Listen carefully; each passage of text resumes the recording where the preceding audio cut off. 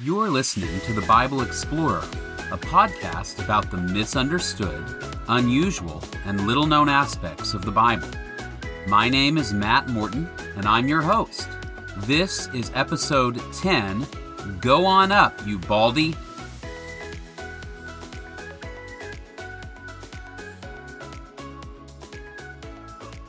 Well, before I dive into the topic for this week, I want to mention one housekeeping item, and that is that from here on out, I will probably be doing these podcast episodes roughly every 2 to 3 weeks rather than every single week. I wanted to start strong for a while there, especially when I had some time during the late spring and summer, and get several episodes out there, but I also knew that in the long run, I wasn't going to be able to produce one every single week.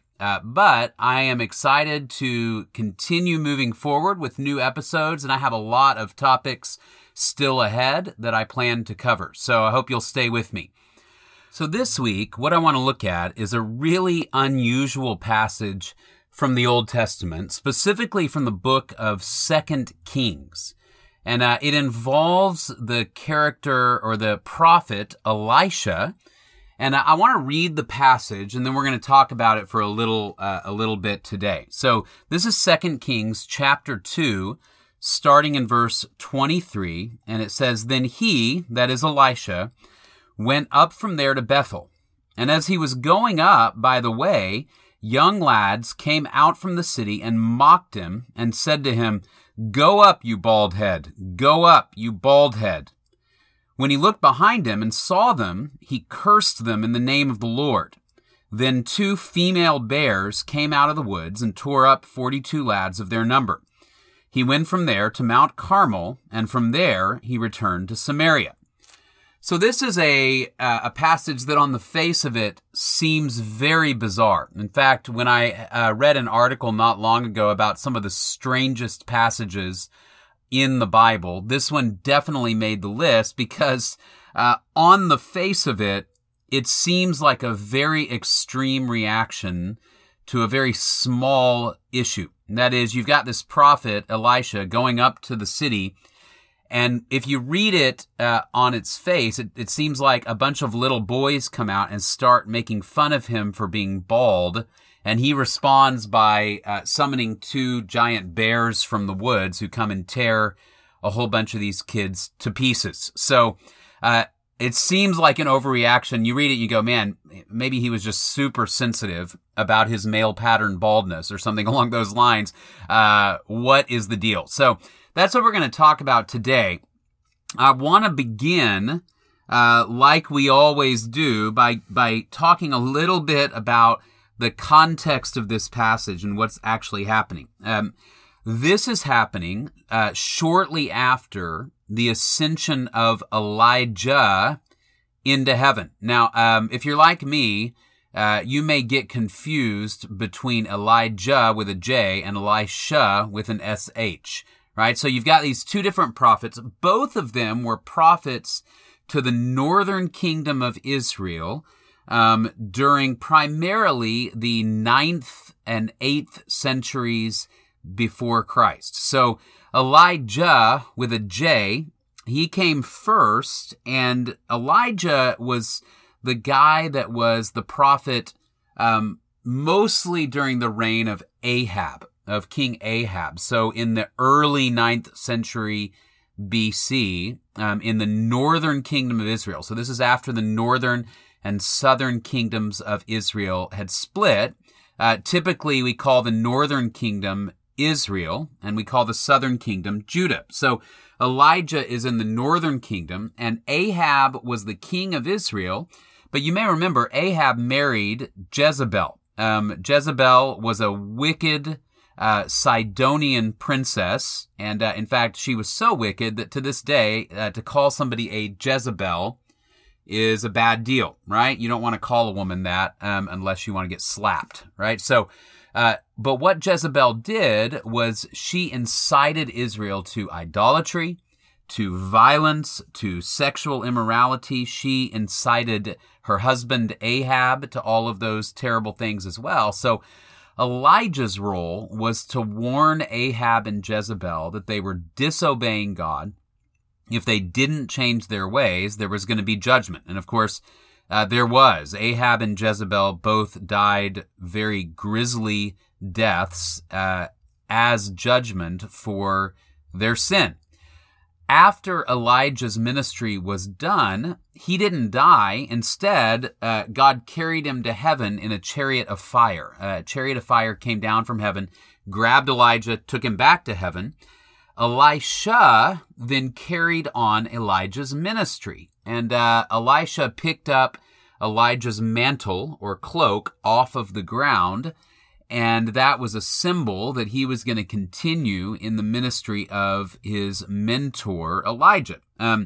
Elisha is probably most famous for the incident involving Naaman, the commander of the Syrian army. You may remember Naaman had leprosy. This is 2 Kings 5. And he came to Elisha to ask for healing. And what Elisha did, you'll remember, is he said, hey, Naaman, go wash 7 times in the Jordan River, and you will be healed. And Naaman is at first resistant to that, but eventually he concedes and decides to go do that, and he's healed of his leprosy, and he begins to believe in Yahweh. That's Elisha. That's what Elisha is most famous for. Elijah, who came before, is probably most famous for the great showdown on Mount Carmel between the prophets of Baal and the prophet the prophets, really, he was the only prophet at that time of Yahweh, right? So 2 different guys. This is Elisha in 2 Kings 2. So here's what's going on. Elisha goes up to Bethel. Bethel is a city along the southern edge of Israel. So it's along the southern edge of what you might call the northern kingdom of Israel. Elisha is going up to Bethel, and as he is going up, there's a group, it says, of young lads or young boys who gather together, and they begin to taunt him. And that's where our story for today begins. So I want to walk through what exactly is going on. Why does Elisha respond the way he does by calling down judgment on them from God? And so let me just give a little bit of background to help us understand why this makes sense. This is not an out of proportion response. First thing that it's helpful to know is this. Bethel was one of the primary centers of Israelite idolatry. Okay, so when the northern kingdom and the southern kingdom split into two, when there was this civil war, Rehoboam, Solomon's son, became the king of Judah, the southern kingdom, and Jeroboam, this other king, became the king of the northern 10 tribes. Jeroboam very quickly set up 2 alternate sites of worship in the northern kingdom of Israel. One was in Dan, which is way in the north, and the other was in Bethel, which is farther south. So Bethel is one of the primary centers of idolatry and disobedience in the nation of Israel. And the reason I bring that up is to say Elisha is already walking into a very bad neighborhood. It's a hostile place, not a great place for a prophet of Yahweh to travel. The second thing it's important to know is that the Hebrew words referring to these boys, there are 2 words, Yeled and Na'ar. Both of those words can refer to adolescents or even to young men in their early 20s. In fact, in Genesis chapter 21, Ishmael, Abraham's son by Hagar, Ishmael is called a lad or a Yeled, but he's actually about 16 years old when he's called that, when he's called a boy.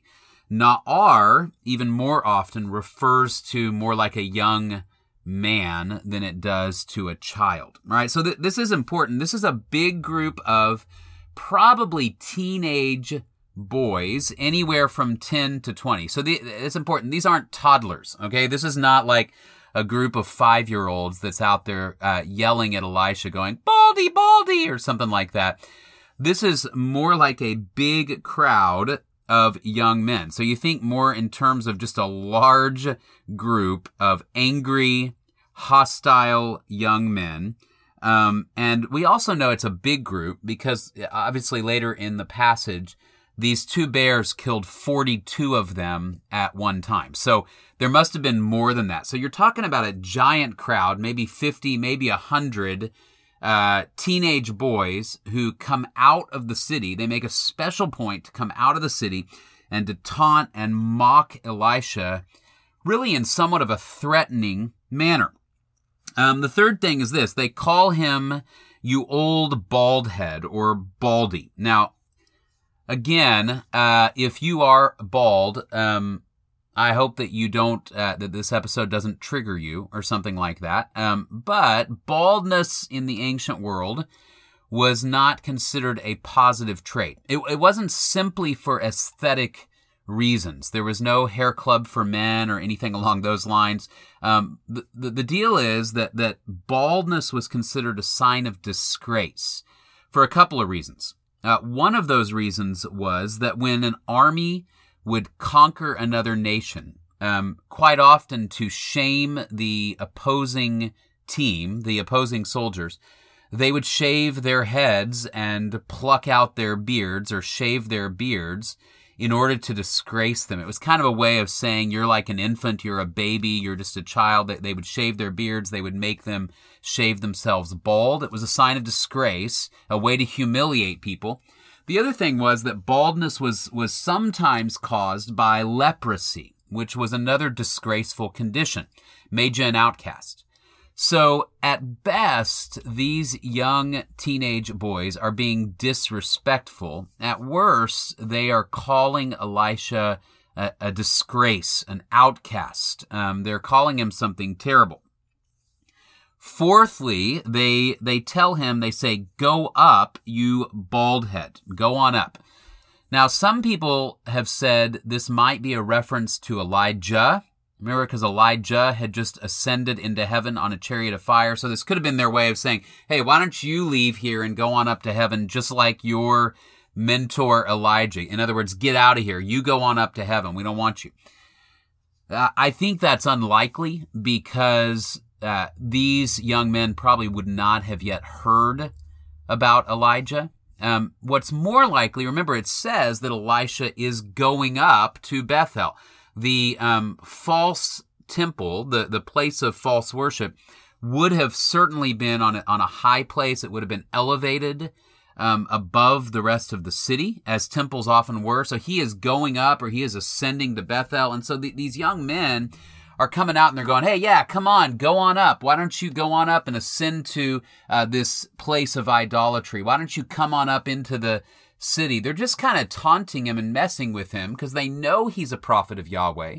They know that he's not actually going to go up and worship idols in the city.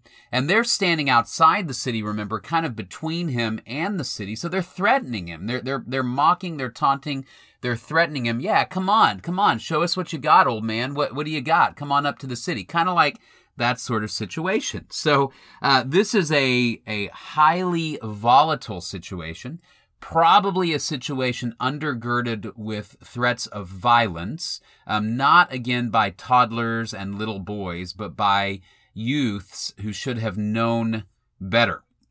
And that really leads me to my final point, is that the thing that they are doing, which is mocking the prophets of God, that was one of the actions that ultimately led God to judge the nation of Israel and then eventually the kingdom of Judah. In fact, in 2 Chronicles chapter 36, when the writer of 2 Chronicles described God's judgment on the kingdom of Judah, he says one of the things that led to the Babylonians conquering Judah was that God was judging the people because he had continually sent them prophets, and they had mocked the prophets and scorned the prophets and disobeyed the prophets. It says, the Lord, the God of their fathers, sent word to them through his messengers again and again, because he had pity on his people and on his dwelling place. But they mocked God's messengers, despised his words, and scoffed at his prophets until the wrath of the Lord was aroused against his people,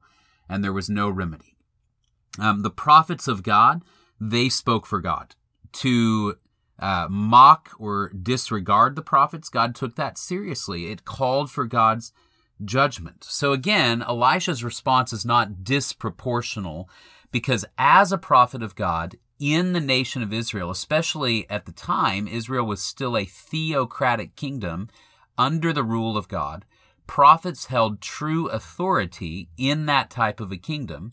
He calls for this judgment, and God responds by sending these two bears who judge this group of young men by killing 42 of them, by mauling them to death. All right, so that was God's message, the result being that hopefully other people who heard about this would then take the prophets seriously and would take God seriously, that he didn't look on idolatry lightly. And ultimately, that was one of the primary roles of the prophets. They were supposed to tell God's people that only God deserved to be worshipped, and to tell them that disobedience would result in judgment, right? Disobedience would result in judgment. They reminded the people that the holiness of God matters deeply. So the history of the prophets is continually coming to the people of Israel and saying, hey, God loves you. God doesn't want to judge you. And if you will turn from your sin, God will forgive you. But if you don't, there's punishment coming. Now, of course, the final Old Testament prophet, in a sense, was John the Baptist, who we read about in the New Testament, but he fits the pattern of the Old Testament prophets. And he came and he proclaimed the coming of the Messiah, the coming of Jesus. And he told the nation of Israel and the people of God, hey, repent of your sin because the kingdom of God is near. In other words, come back to a right relationship with God so that when the Messiah appears, you will be ready to receive him. Ultimately, of course, the people rejected John the Baptist. They rejected Jesus. But where the Bible takes us and where the words of the prophet lead us, Jesus says all the prophets lead to Jesus so that we will know that Jesus is the perfect, holy, and gracious King and Messiah. And that is that salvation from our sin ultimately isn't found in the law because we can't obey it, but it's found in Jesus who fulfilled the law on our behalf. So even Elisha, even his words, even his ministry ultimately point us to God's perfect, gracious King and Messiah, Jesus Christ. That's all I have for today. I hope you enjoyed this episode, and I'll talk to you next time.